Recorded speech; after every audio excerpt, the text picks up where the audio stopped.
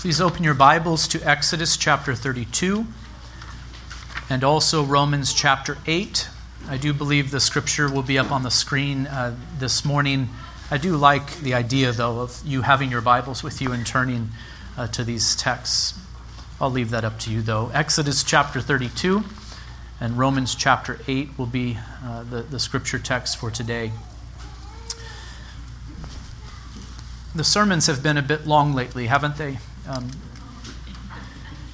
I'm always mindful of that. I think sometimes I'm too mindful of it. I am trying to get through the book of Exodus. You can see that, right? We're taking large portions of Scripture. I think they preach well as a unit, so I'm not dividing up these larger texts. It won't be like this forever, but I think it is important for us to consider, for example, Exodus 32 in its entirety. It's one story. Hear now the reading of God's most holy word.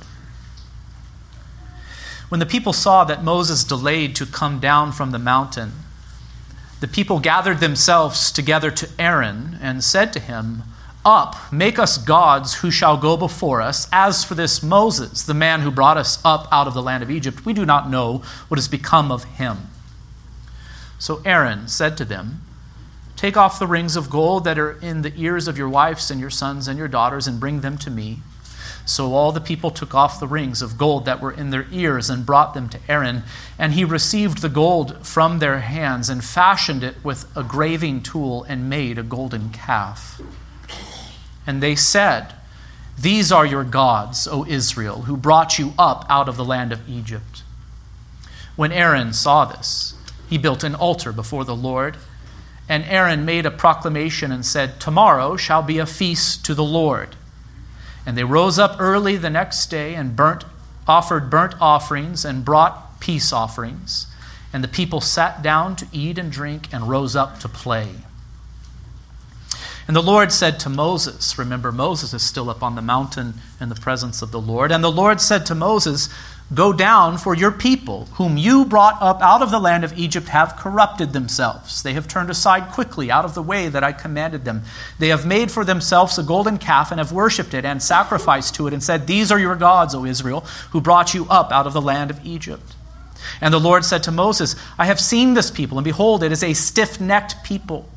Now therefore let me alone, that my wrath may burn hot against them, and I may consume them, in order that I may make a great nation of you.'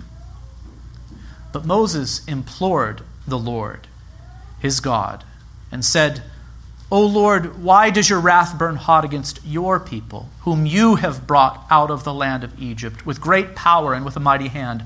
Why should the Egyptians say, with evil intent did he bring them out, to kill them in the mountains and to consume them from the face of the earth? Turn from your burning anger and relent from this disaster against your people. Remember Abraham, Isaac, and Israel, your servants, to whom you swore by your own self and said to them, I will multiply your offspring as the stars of heaven, and all this land that I have promised I will give to your offspring, and they shall inherit it forever.' And the Lord relented from the disaster that he had spoken of bringing on his people. Then Moses turned and went down from the mountain with the 2 tablets of the testimony in his hand, tablets that were written on both sides, on the front and on the back they were written. The tablets were the work of God, and the writing was with the writing of God engraved on the tablets. When Joshua heard the noise of the people as they shouted, he said to Moses, 'There is a noise of war in the camp.' But he said, 'It is not the sound of shouting for victory or the sound of the cry of defeat, but the sound of singing that I hear.'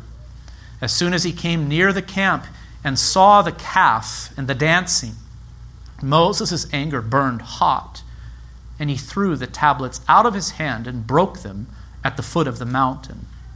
He took the calf that they had made and burned it with fire and ground it to powder and scattered it on the water and made the people of Israel drink it. And Moses said to Aaron, 'What did this people do to you that you have brought such a great sin upon them?' And Aaron said, 'Let not the anger of my Lord burn hot. You know the people, that they are set on evil. For they said to me, make us gods who shall go before us. As for this Moses, the man who brought us up out of the land of Egypt, we do not know what has become of him.' So I said to them, let any who have gold take it off. So they gave it to me, and I threw it into the fire, and out came this calf. And when Moses saw that the people had broken loose, for Aaron had let them break loose, to the derision of their enemies, then Moses stood in the gate of the camp and said, who is on the Lord's side? Come to me. And all of the sons of Levi gathered around him. And he said to them, thus says the Lord, God of Israel, put your sword on your side, each of you, and go to and fro from gate to gate throughout the camp, and each of you kill his brother and his companion and his neighbor. And the sons of Levi did according to the word of Moses. And that day about 3,000 men of the people fell. And Moses said, today you have been ordained to the service of the Lord, each one at the cost of his son and of his brother, so that he might bestow a blessing upon you this day. The next day Moses said to the people, you have sinned a great sin, and now I will go up to the Lord. Perhaps I can make atonement for your sin. So Moses returned to the Lord and said, alas, this people has sinned a great sin. They have made for themselves gods of gold. But now if you will forgive their sin, but if not, please blot me out of your book that you have written. But the Lord said to Moses, whoever has sinned against me, I will blot out of my book. But now go, lead the people to the place about which I have spoken to you. Behold, my angel shall go before you. Nevertheless, in the day when I visit, I will visit their sin upon them. Then the Lord sent a plague on the people because they made the calf, the one that Aaron made. Let us go now to the New Testament and read Romans chapter 8, verses 1 through 11.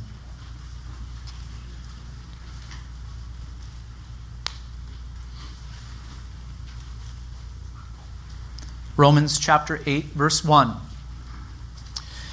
Paul, writing to the church in Rome, says, there is therefore now no condemnation for those who are in Christ Jesus.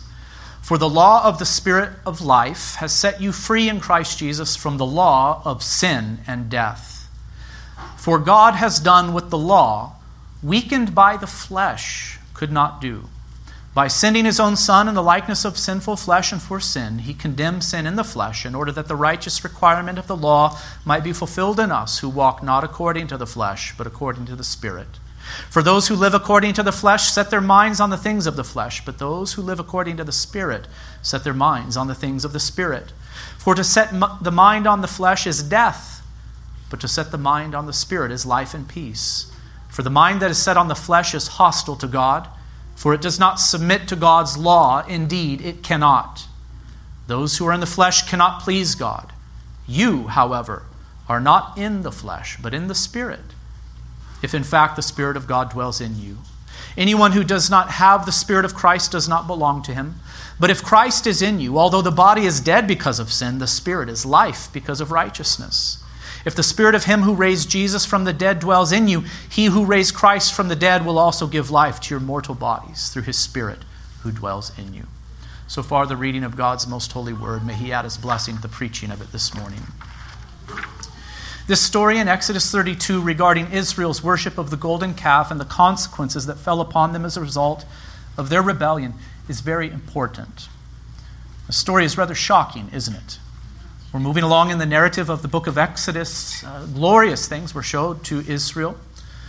Moses had just received instructions up on the mountain regarding the tabernacle and the worship that was to be given to God through the priesthood of Israel. But he comes down the mountain to find this. It's a shocking story. It's almost unbelievable to think that Israel, having been redeemed from Egypt, led and fed in the wilderness and spoken to by God at Sinai, would so quickly break the terms of the covenant they had just entered into. I want you to think of all that the Lord had done for Israel. Consider the mighty works he performed to deliver them from the Egyptians. Think of the way in which he led Israel in the wilderness to provide for all of their needs. Consider the law that he spoke to them. Consider the terms of the covenant that he made with them, the promise of blessing for obedience and the threat of curse for disobedience. And do not forget the response of the people when the covenant was confirmed. After Moses read the book of the covenant in the hearing of the people, they said, "All that the Lord has spoken we will do, and we will be obedient." That is Exodus 24, verse 7. As I've said, it's rather shocking to consider all that the Lord had done for this people, and to see that within 40 days of that covenant being confirmed, the people of Israel, or at least many within Israel, entered into full rebellion against God. I think perhaps the most surprising thing of all in this story is that Aaron, the brother of Moses, the high priest of Israel, was pressured to comply with their idolatrous cravings. The story is truly shocking, but it's also a very important part of the story of redemption that is being told here in the book of Exodus. I view this episode as a kind of wake-up call or reality check in the story that is being told here. Again, I ask you to consider all of the marvelous things the Lord did for the Hebrews to redeem them, and consider especially the very glorious things that happened out at Mount Sinai when the Lord entered into covenant with Israel. The people saw God's glory manifest. They heard his voice. They were confronted with his law. The 70 were even given a glimpse into heaven. A covenant was cut, and Moses was invited up into the presence of God to receive further instructions.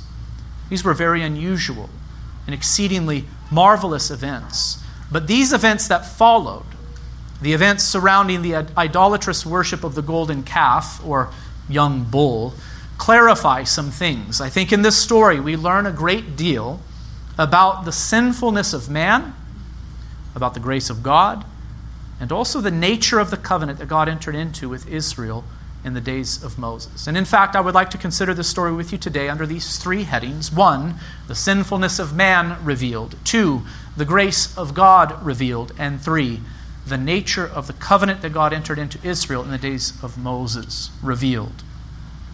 Let us first of all consider what this passage reveals concerning the sinfulness of fallen man. And above all, I want you to notice our propensity towards idolatry. What is the first of the 10 commandments, brothers and sisters? You shall have no other gods before me. Exodus 20, verse 3. This means that we are to have no other gods at all. Only the Lord is to be honored as God. And what is the second of the 10 commandments except this? You shall not make for yourself a carved image, or any likeness of anything that is in heaven above, or that is in the earth beneath, or that is in the water under the earth. You shall not bow down to them or serve them. Israel was not unaware of these commandments, for the Lord had spoken these words to them at Sinai. You remember this. These 10 commandments were spoken to Israel. It was after that they pleaded that no further word be spoken to them, but that Moses serve as a mediator. But they heard these 10 commandments. They heard, of course, these first 2. In fact, the prohibition against idolatry was also reiterated to them through Moses. Exodus 20, verses 22 through 24 says, "And the Lord said to Moses, Thus you shall say to the people of Israel, You have seen for yourselves that I have talked with you from heaven. You shall not make gods of silver to be with me, nor shall you make for yourself gods of gold. An altar of earth you shall make for me, and sacrifice on it your burnt offerings and your peace offerings, your sheep and your oxen. In every place where I cause my name to be remembered, I will come to you and bless you."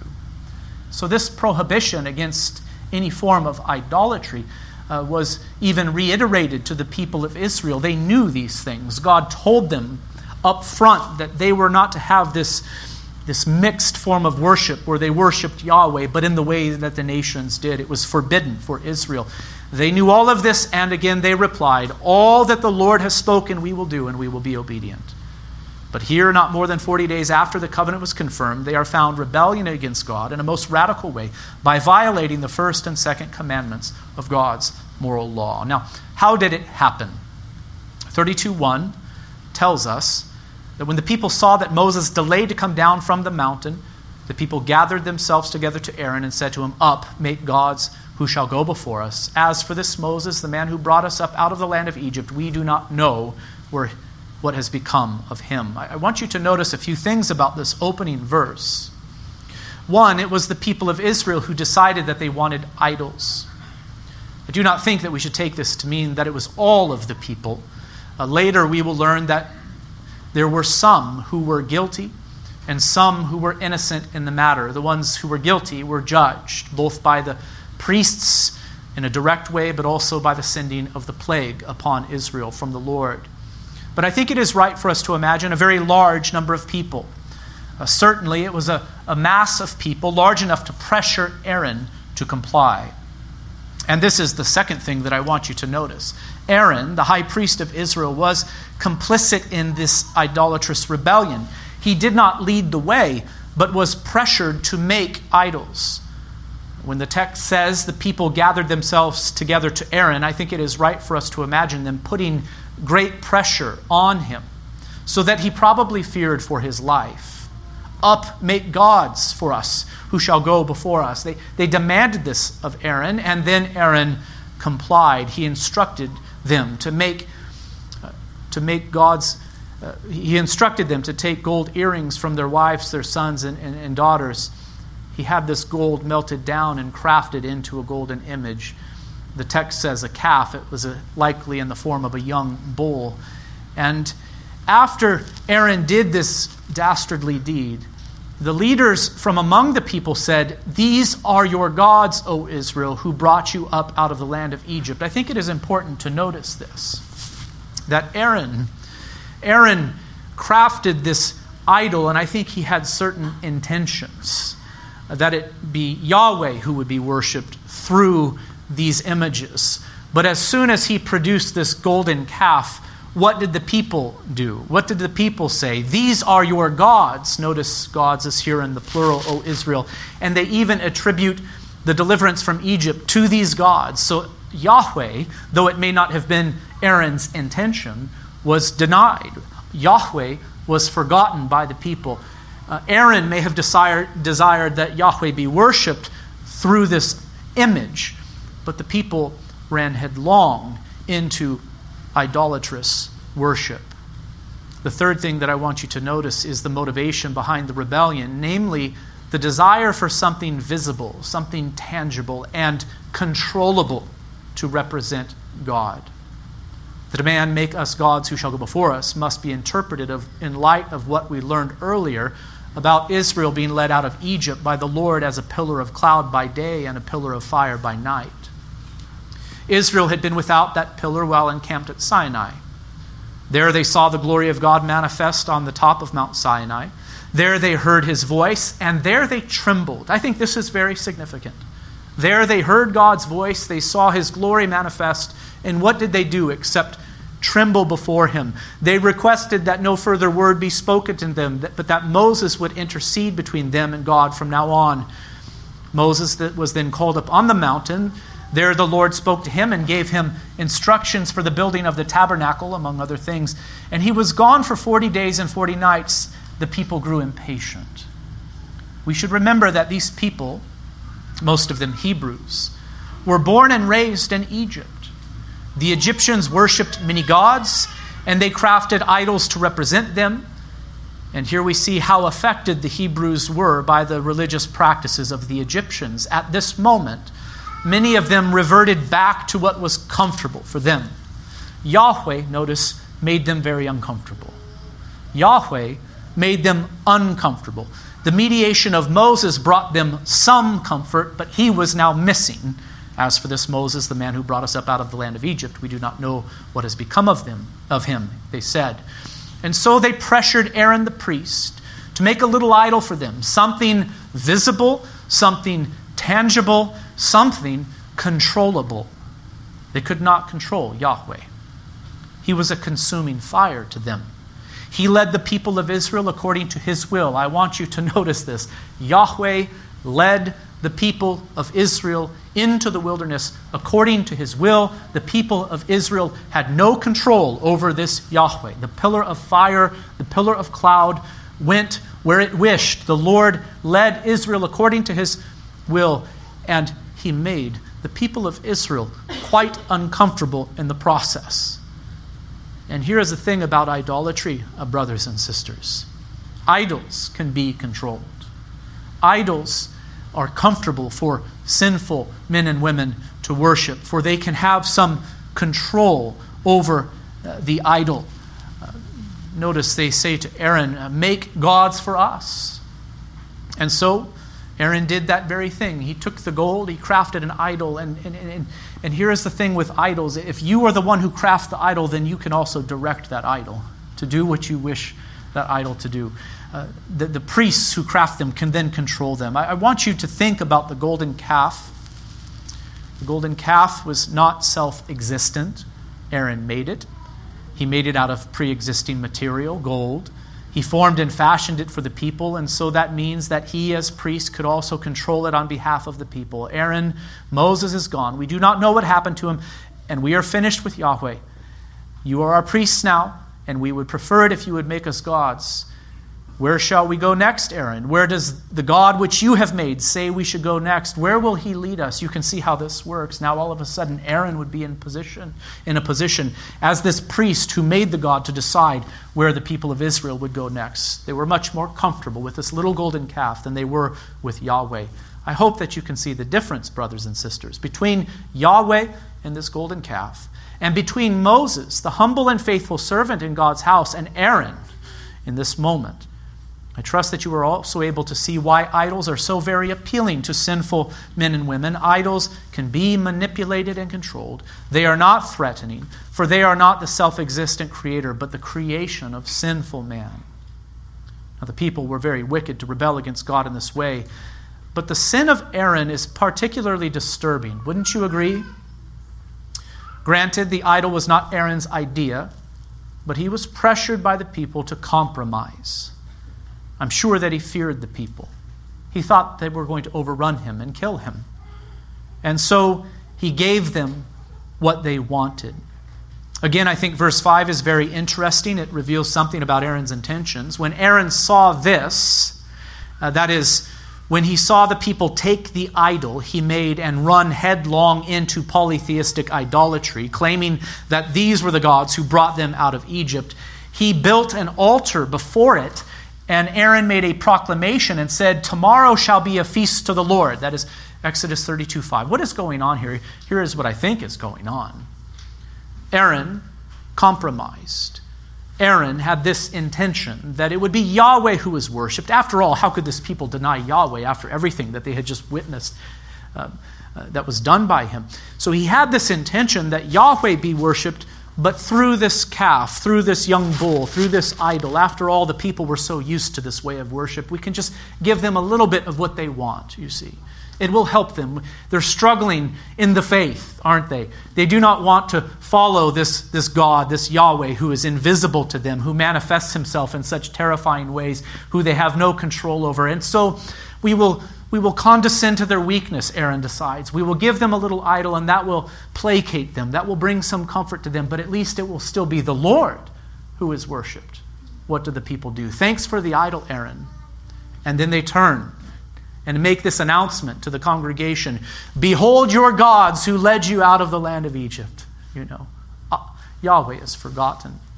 And I think in verse 5, what Aaron is doing here is he's trying to scramble, to regain some sense of control, to regain some sort of devotion to Yahweh. And so he builds this altar and declares that on the next day there will be the worship of Yahweh at this altar. But what do? They do not worship Yahweh. They offer up sacrifices, they sit down to eat and drink, and they rise up to play, meaning that they engage in all sorts of corrupt deeds as they give themselves over to these idolatrous practices. I have two observations to make concerning the sinfulness of man. One, fallen men and women are prone to idolatry. That there is a God who is to be worshipped and served is plain to all who have reason. Yes, some have so degenerated into sin and folly that they deny the existence of God altogether. But in the history of the world, this is very rare. The vast majority of people can plainly see that there is a God and that he is to be worshipped, but instead of worshiping the one true God, they exchange the truth about God for a lie and worship and serve the creature rather than the Creator, who is blessed forever. Amen, says Paul in Romans 1:25. Psalm 106, verses 19 through 23, reflects upon this very episode that we are considering here in Exodus chapter 32. It says, "They made a calf in Horeb and worshipped a metal image. They exchanged the glory of God for the image of an ox that eats grass." Do you hear it? The people made a choice. They said, we would rather worship this image than have to deal with Yahweh, who is so glorious and powerful. So they made an exchange when they did this at Horeb. They forgot God, is what Psalm 106 says. They forgot God, their Savior, who had done great things in Egypt, wondrous works in the land of Ham, and awesome deeds by the Red Sea. Therefore he said he would destroy them, had not Moses, his chosen one, stood in the breach before him to turn away his wrath from destroying them. So sinful men and women are prone to idolatry. They know they are to worship God, but they would much prefer to worship a God that they have crafted, one that they can control, rather than submit themselves to the one true God who has made them. He is not a God to be controlled, but the one who controls all things, to whom we must bow the knee. And so, Christian, I may ask you this by way of application. Is there any form of idolatry in your heart? Have you, in any way, rebelled against God's revelation of himself in history, in Christ, in the Scriptures, to make an image of God for yourself, one that you are comfortable with and one that you can control? I doubt that any of you have crafted for yourself a physical idol. But I'm afraid that many who profess faith in Christ in this world have crafted for themselves an image of God in their mind and in their heart that is something far less than what God reveals himself to be in the pages of Holy Scripture. Brothers and sisters, idolatry is a serious threat even to us today. In fact, I would argue that the church today, the modern church today, has a major problem with idolatry, as God's revelation of himself in the Scriptures is often rejected. And instead, men and women will craft for themselves a God that they are simply more comfortable with, one that they control, one that they do not have to bow the knee to entirely.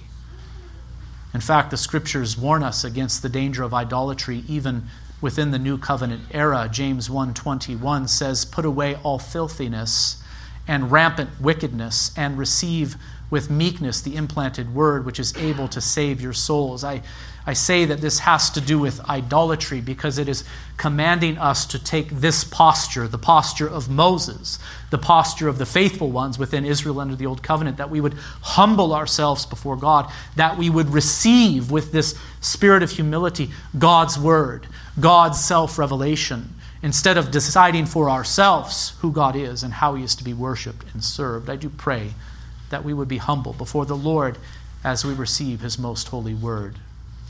My second observation concerning the sinfulness of man is this: religious leaders must be especially careful not to allow idolatry to slip into their own hearts nor into the midst of God's people. Aaron compromised out of fear. Aaron compromised out of fear, or perhaps he compromised thinking that he could better control Israel through the idol that he made. Whatever the motive was for him, the results were truly devastating for the people. And though Aaron tried to preserve himself by playing this game of compromise, he ended up looking very foolish in the end, didn't he? When Moses came down the mountain, he confronted Aaron, saying, "What did this people do to you that you have brought such a great sin upon them?" Notice the responsibility is placed on Aaron. It is placed upon him here and at the very end of our text. And Aaron said, "Let not the anger of my Lord burn hot. You know the people, that they are set on evil. For they said to me, 'Make us gods who shall go before us.' As for this Moses, we do not know what has come of him. So I said to them, 'Let any who have gold take it off.' So they gave it to me, and I threw it into the fire, and out came this calf." You laughed when I read it for the first time because it is so silly. But you could see how foolish Aaron looks here as he compromised in his attempt to placate the people. He compromised in his attempt to control them. But he himself was guilty, and the results were disastrous. I do think that many pastors today who serve within the New Covenant Church of God feel this same pressure also.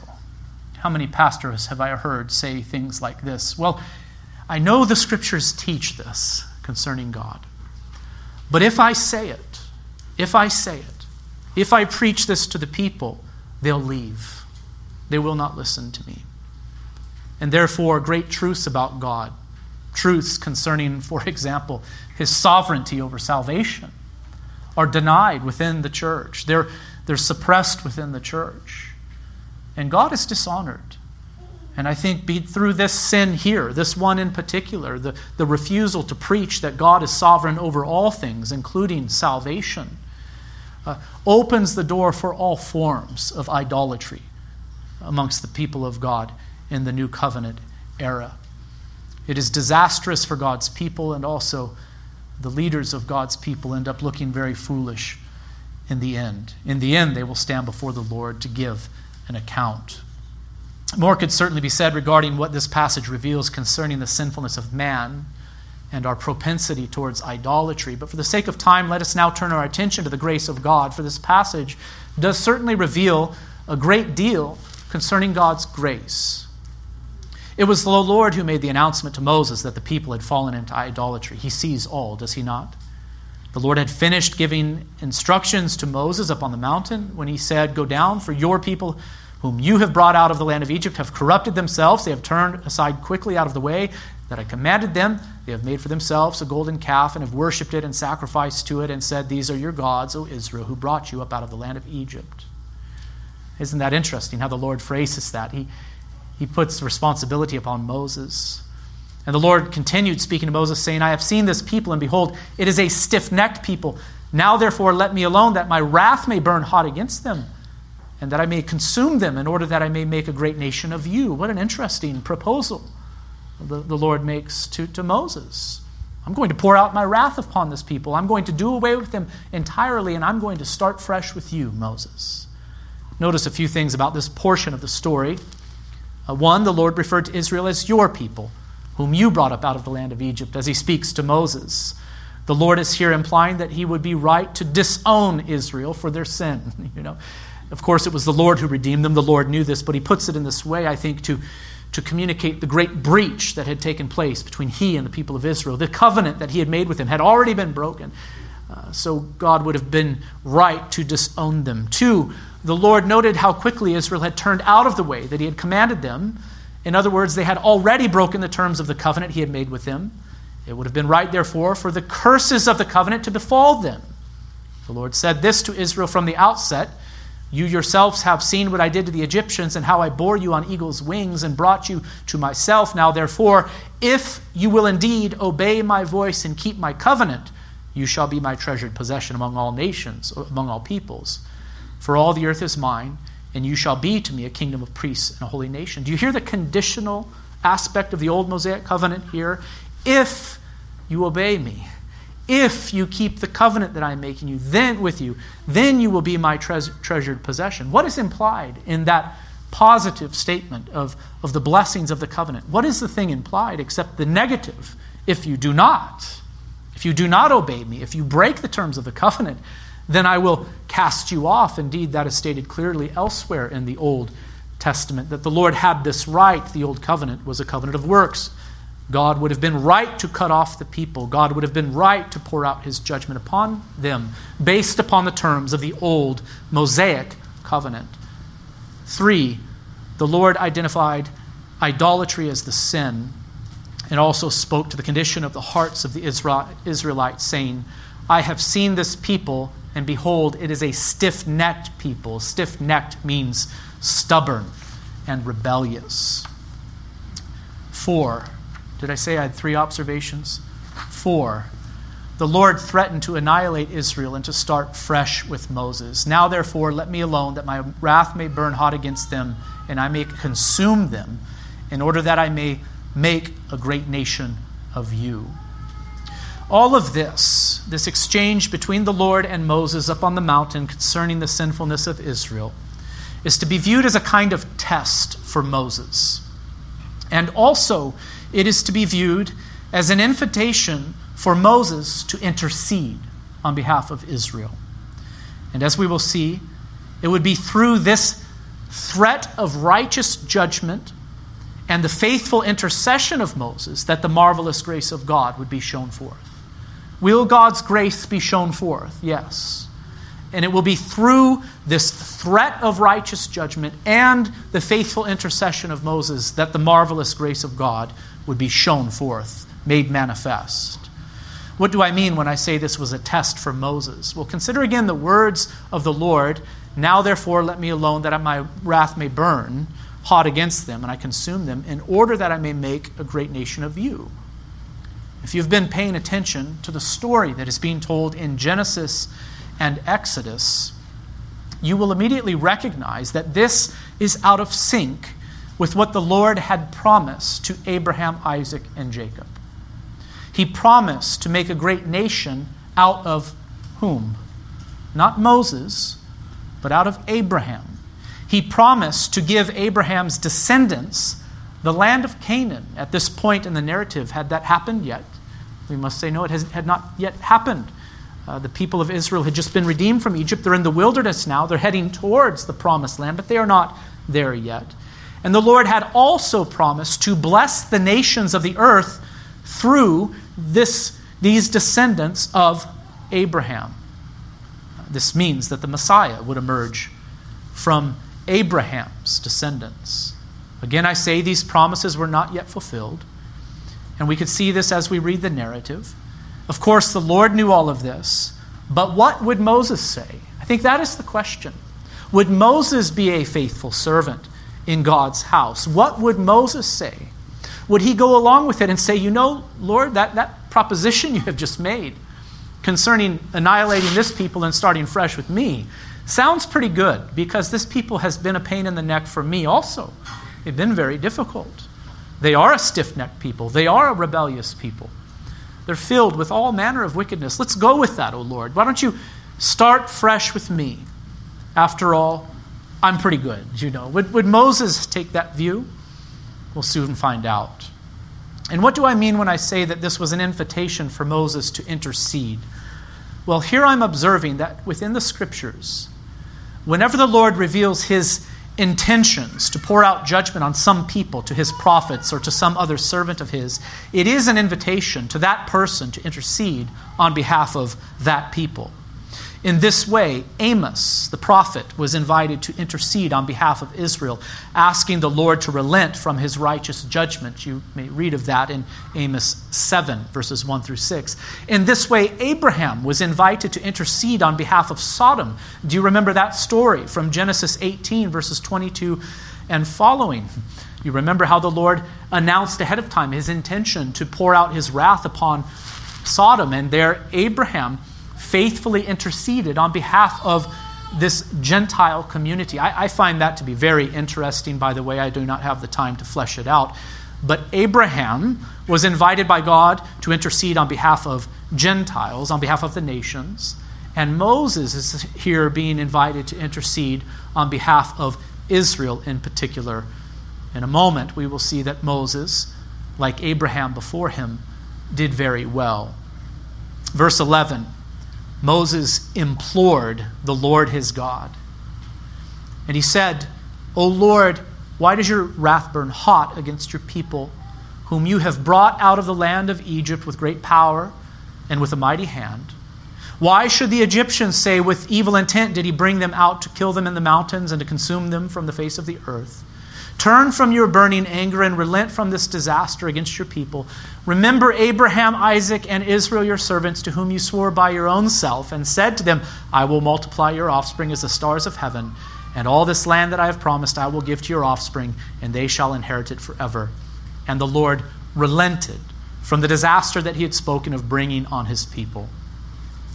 This is a very wonderful text.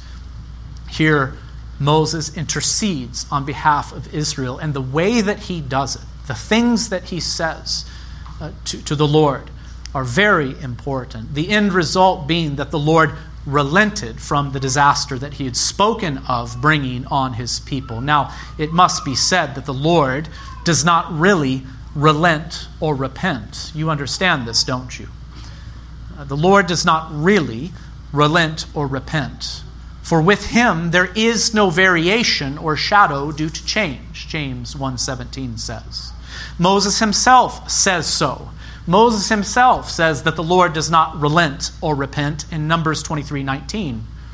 There he says, God is not man that he should lie, or a son of man that he should change his mind. We change our minds because we are human. God does not change his mind. He has said, and will he not do it? Or has he spoken, and will he not fulfill it?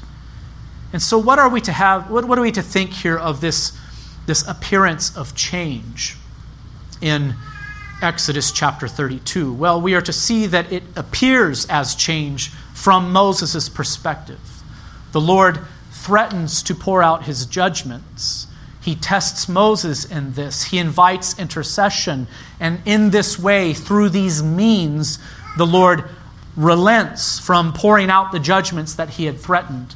In the decree of God, it was his decree, it was his determination to show Israel mercy all along. But he shows the mercy in this way and through these means so that we might perceive the mercy, you see, so that we might perceive the grace. What if the Lord did not use these means, the threat of judgment, inviting the intercession of Moses, and then the relenting? What if he did not do this? We would not be able to perceive the Lord's mercy and grace, at least not with such sharpness.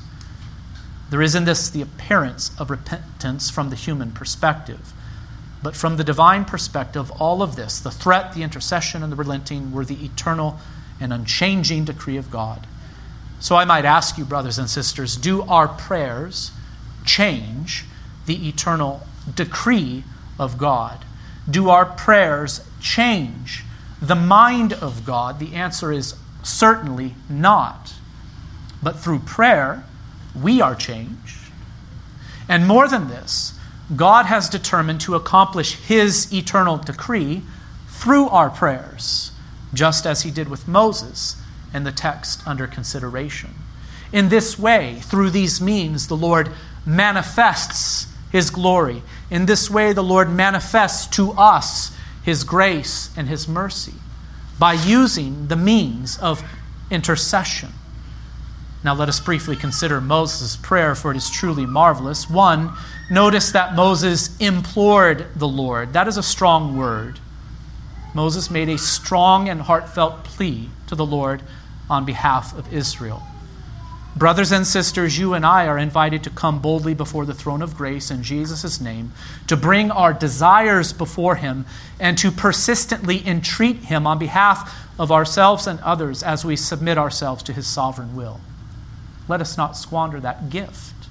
We ought to implore the Lord to do this or that, to give us what we desire, to accomplish his purposes in the world.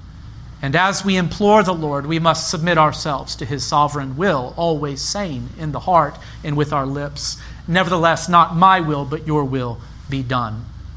2, Moses reminded the Lord, or better yet, acknowledged, that it was the Lord who brought Israel out of Egypt. It was not the work of Moses alone. Certainly it was not the work of that dumb, deaf, and impotent idol that Aaron made. It was the Lord who did it. As Moses said, O Lord, why does your wrath burn hot against your people, whom you have brought out of the land of Egypt with great power and with mighty hand? This is a beautiful thing that Moses does. The Lord said, your people that you have brought out, to Moses, and then Moses replies and says, no, it was you, O Lord. So Moses gives glory to God in this moment. I think he is to be contrasted with, of course, the people of Israel and their idolatry here. 3, Moses expressed concern for the glory or reputation of the Lord amongst the nations. Why should the Egyptians say, with evil intent did he bring them out to kill them in the mountains and to consume them from the face of the earth? Isn't that an interesting argument that Moses makes? He implores the Lord in this way. The nations are watching. The nations are watching. And why should the Egyptians mock the people of Israel and even mock you, O Lord, that you brought them out in order to consume them? Show mercy, show grace, so that your name might be magnified amongst the nations. Moses expresses this concern for the reputation of the Lord amongst the nations. 4, and I think this is so very important, Moses appealed for mercy, not on the basis of the covenant that the Lord had just entered into with Israel at Sinai, but on the basis of the promises that were made in the covenant that God transacted with Abraham long before. This is so crucial. In verse 12, Moses implores the Lord, saying, "Turn from your burning anger and relent from this disaster against your people." And then he says, "Remember." So Moses is asking God to remember something. God never forgets anything, of course. But remember. Remember what? Remember Abraham, Isaac, and Israel, your servants, to whom you swore by your own self, and said to them, "I will multiply your offspring as the stars of heaven, and all this land that I have promised I will give to your offspring, and they shall inherit it forever." I think this is marvelously important. The truth of the matter is this: Moses had no grounds to appeal to God for mercy and grace according to the terms of the covenant that the Lord had made with Israel at Sinai. Do you understand this? He had no grounds to appeal for mercy or grace according to the terms that God made with Israel there at Mount Sinai. That covenant that God made with Israel at Sinai was a covenant of works, and the people of Israel had broken that covenant already. They forfeited the blessings, therefore, and the curses of the covenant were owed to them. The Lord would have done no wrong to cast them off forever according to the terms of that covenant made at Sinai. In fact, this truth is signified by the breaking of the tablets of the testimony at the base of the mountain. And as soon as he came near the camp and saw the calf and dancing, Moses' anger burned hot, and rightly, this was righteous anger, rightly so. And he threw the tablets out of his hand and broke them at the foot of the mountain. I suppose we might think that this was an accident, that Moses is running down the mountain with Joshua at his side. He sees the people engaged in idolatrous worship, and he just gets so frazzled by it that he just kind of drops the stone tablets, and there they break by accident. I do not think that is the case. I think Moses threw them down intentionally. And I believe that he threw them down in a specific place, namely, right where the covenant had been confirmed with the people 40 days earlier at the base of the mountain. I believe he was in that spot. And the people probably saw him coming, and they were watching. He took the tablets of testimony, the tablets that had the law of the covenant written on them by the finger of God, and he shattered them in that very place that the covenant was confirmed, in order to say, by this action, you have broken the terms of God's covenant already, and here is what is owed to you, death. Do you remember the bloody ceremony that was conducted when the covenant was confirmed? How blood was thrown on the pillars of stone and on the people and on the covenant itself in order to signify many things, one of them being what would happen if the covenant was broken. The wages of sin is what? It is death. And so by the breaking of those tablets, Moses, I think, was saying to the people, you have obliterated the covenant already. You have broken the terms of it. You deserve God's wrath. It was at this point that Moses courageously confronted Aaron and the people. Moses is to be viewed as a faithful servant in God's house, a courageous leader. He took the calf that they had made, and he burned it with fire, and he ground it to powder, and scattered it on the water, and made the people of Israel drink. He scattered it in their water source, I think in that brook there that was present in that place. And so the people over time, they drank of that water, and therefore they ingested this idol. This idol would have been ingested by the people. It would have also been excreted by them, which was the very fitting end to that detestable thing. Moses did also command that the priests put to death with the sword all who participated in this rebellion and would not repent. Indeed, the priests had this responsibility under the Old Covenant. Like Adam, they were to keep the temple of God and preserve the true worship of God, you see. And so Moses here commissions them in this way. They were to put the sword on their side, and they were to go throughout the camp of Israel and put to death the idolatrous ones. I think we are to notice that these were the ones who were idolatrous and unrepentant in the matter. I think in the New Covenant era, pastors and elders have the same responsibility. They do not wield the physical sword, of course, but what do they wield? The Word of God. And along with the members of the church, they wield the keys of the kingdom and have the authority to welcome in and to shut out of God's kingdom and temple. God's temple and the worship of God is to be protected and preserved against all forms of idolatry. The people of God have this responsibility, but especially pastors and elders today and the priests who ministered under the Old Covenant. Now back to Moses' intercession. Moses appealed for mercy, not on the basis of the covenant that was made at Sinai, for there were no grounds for mercy or grace to be found there, for that covenant was a covenant of works. Instead, Moses appealed to God for mercy and grace on the basis of the unconditional promises that were made to Abraham, Isaac, and Jacob. Remember Abraham, remember Isaac, remember Israel, your servants, Lord.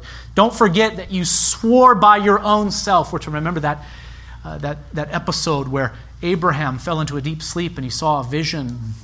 Carcasses were divided, and it was the Lord alone who walked through the divided carcasses in order to confirm the covenant that he had made with Abraham. The promises were confirmed in that way. Do you remember considering that from the book of Genesis? Here, Moses is appealing to that covenant and to the unconditional promises that were made within it, that the Lord would show mercy to Israel in order to fulfill these unconditional promises previously made. If you wish, we may state the matter in these terms. Moses appealed not to the law, but to the gospel for mercy and grace. Moses appealed not to the law, but to the gospel for mercy and grace. And it is there that we read, and the Lord relented from the disaster that he had spoken of bringing on his people. Now, after going down the mountain to deal with Aaron and Israel, he went back up. Verse 30 tells us that on the next day Moses said to the people, "You have sinned a great sin, and now I will go up to the Lord. Perhaps I can make atonement for your sin." I think the word atonement here is very significant. Moses knows that the people of Israel are deserving of the wrath of God. He knows that atonement must be made, and so he is willing to go up the mountain and to offer himself up to make atonement for the sins of the people. That is in fact what he does. So Moses returned to the Lord and said, "Alas, this people has sinned a great sin. They have made for themselves gods of gold. But now, if you will forgive their sin, but if not, please blot me out of your book that you have written." Isn't that interesting? Essentially what Moses says to the Lord is, please show mercy to this people. Do not blot them out. And if you will not show mercy to them, I offer myself up as a substitute. Blot me out of the book that you have written. Take my life instead. Now, many commentators equate this book that Moses refers to with the Lamb's book of life, which contains the names of God's elect. They surmise that names can be blotted out of this book, that is, the Lamb's book of life. I don't think I agree with that interpretation. I'm open to be persuaded otherwise, but in my opinion, this book that Moses refers to is the book of the living. It is the book that contains a record of all who are alive on earth, and in particular, in this instance, it is those who are alive on earth in the kingdom of Israel. You know, kings keep books making record of those living in their kingdom. And I think that is what is being referred to here. It is a reference to God's book. It is a reference to God's book containing all of the names of those alive on earth living in the kingdom of Israel at this time. And so when Moses said, "But if you will not forgive their sin, please blot me out of your book that you have written," I think he was offering up his life as a substitute for theirs. This was his attempt to make atonement. But you'll notice that the Lord rejected Moses' proposal in part, saying, "Whoever has sinned against me, I will blot out of my book. But now go, lead the people to the place about which I have spoken to you. Behold, my angel shall go before you. Nevertheless, in the day when I visit, I will visit their sin upon them." I think that this book was a record of life on earth and not eternal life in heaven, as the Lamb's book of life is supported by the fact that the Lord said he would blot those who were guilty out of this book, those guilty of idolatry. And he did this by sending a plague, according to verse 35. So the Lord did bring judgment upon the people. He did blot certain people out from amongst the nation of Israel. These were the ones who were guilty of the idolatry within Israel. But the Lord was merciful in that he did not cast off Israel entirely. Instead, he punished the unrepentant idolaters with precision.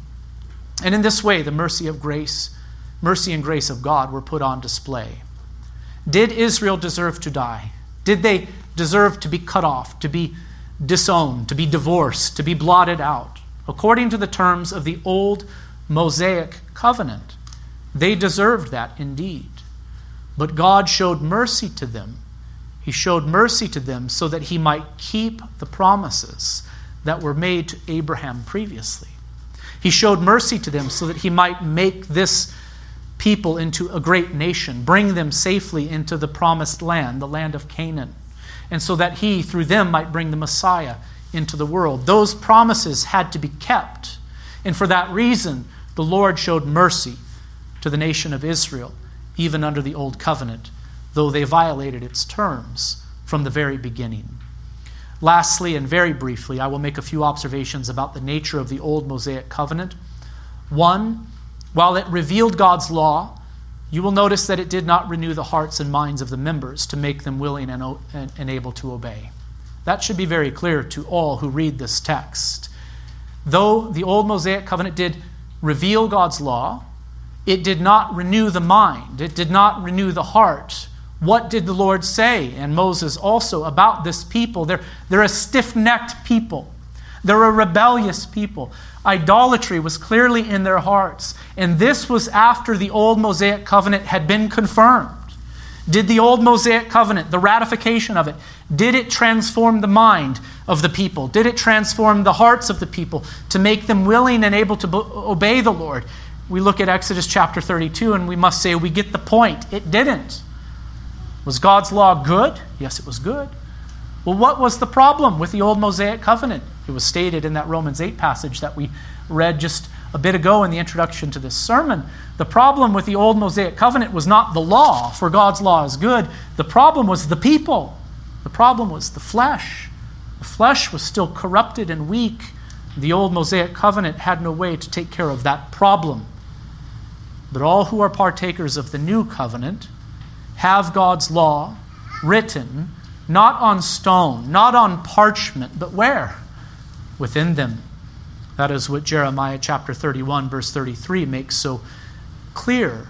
This is one of the things about the new covenant that makes it new and distinct and different from the old. All who are partakers of the new covenant have God's law within them, written not on stone, but on their hearts. 2, while the old Mosaic covenant revealed God's law, it could not provide for the forgiveness of sins before God. And this is why Moses had to appeal to the promises previously made to Abraham for mercy. God was indeed gracious to Israel under the old Mosaic covenant, but not because of the terms of that covenant, but for the sake of the covenant of grace, which was promised to Adam and to Abraham long before. 3, under the old Mosaic covenant, and through the law that was given to Israel in those days, sin would be magnified, and the need for a Savior would be made much more apparent. Moses was not that Savior. Aaron was not that Savior. No, instead the Savior was still yet to come. Jesus Christ is his name. And he would be the one who would lay down his life to make atonement for the sins of his people.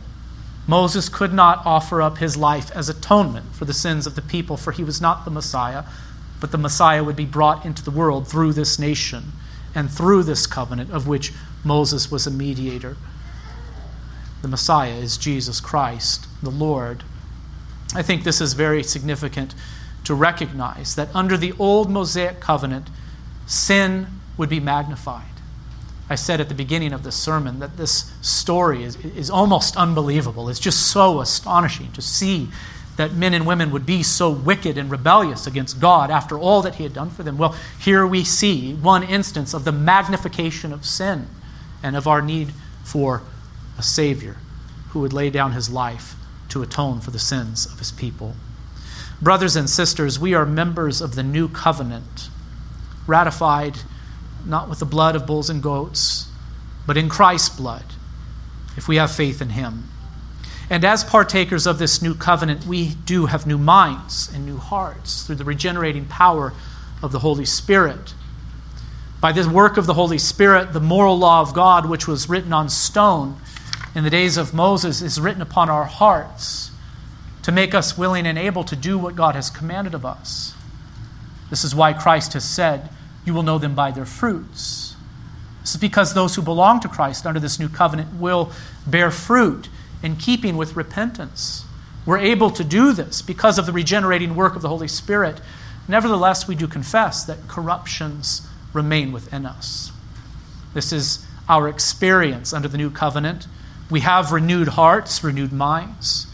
Yes, we have this desire to obey God, and when we disobey Him, the Spirit of God convicts us so that we turn from our sin, but the flesh wars against the Spirit. We are often tempted by the world, the devil, and even the corruptions that remain in the flesh. By God's grace, let us be sure, brothers and sisters, to keep our hearts pure. Let us flee from evil and cling to what is good. Let us put to death what is earthly in us: sexual immorality, impurity, passion, evil desire, and covetousness, which is idolatry. On account of these things, the wrath of God is coming. In these we too once walked when we were living in them, but now we must put them all away: anger, wrath, malice, slander, and obscene talk from our mouths. Do not lie to one another, seeing that you have put off the old self with its practices, and have put on the new self, which is being renewed in knowledge after the image of its Creator. Put on then, as God's chosen ones, holy and beloved, compassionate hearts, kindness, humility, meekness, and patience, bearing with one another. And if one has a complaint against another, forgiving each other. As the Lord has forgiven you, so you also must forgive. And above all, put these on: love, which binds everything together in perfect harmony. And let the peace of Christ rule in your hearts, to which you indeed were called in one body. And be thankful. Let the word of Christ dwell in you richly, teaching and admonishing one another in all wisdom, singing psalms and hymns and spiritual songs, with thankfulness in your hearts to God. And whatever you do in word or deed, do everything in the name of the Lord Jesus, giving thanks to God the Father through Him. That is Colossians 3, 5 through 17. Why have I concluded the sermon with a reading from Colossians 3, 5 through 17? Because here we have an exhortation from the apostle as to how we are to live now under the new covenant. We're to live according to the reality of the new heart that is within us. We have been regenerated by the Word of God and by the Spirit of God, but corruptions remain. Therefore, we must pursue holiness. We must flee all that is evil, including covetousness, which is idolatry. We must put off the old self. We must put on the new in Christ Jesus. Lord, help us in these things so that we might bring honor to Him. Let's bow together for a word of prayer. Our Father in heaven, we thank you for this passage in Exodus chapter 32, which is indeed shocking to us. We thank you for the wake-up call. We thank you for the reality check, both as it pertains to the sinfulness of man, the realities and limitations of the old Mosaic covenant, but especially we thank you for your grace revealed here. We thank you for your grace, for your mercy, for your forbearance. The grace that you show to Israel under the old covenant is truly marvelous, but we know that you have done it, that you bore with their rebellion, with their stiff-necked, arrogant hearts in order to bring the Messiah into the world through them. We thank you, O God, for Christ Jesus crucified and risen. We thank you also for this new covenant, wherein we receive so many blessings, one of them being regeneration. God, we pray that you would sanctify us further as your people, that we would put to death the flesh and walk by the Spirit more and more to the honor of your name. And all of God's people say, amen.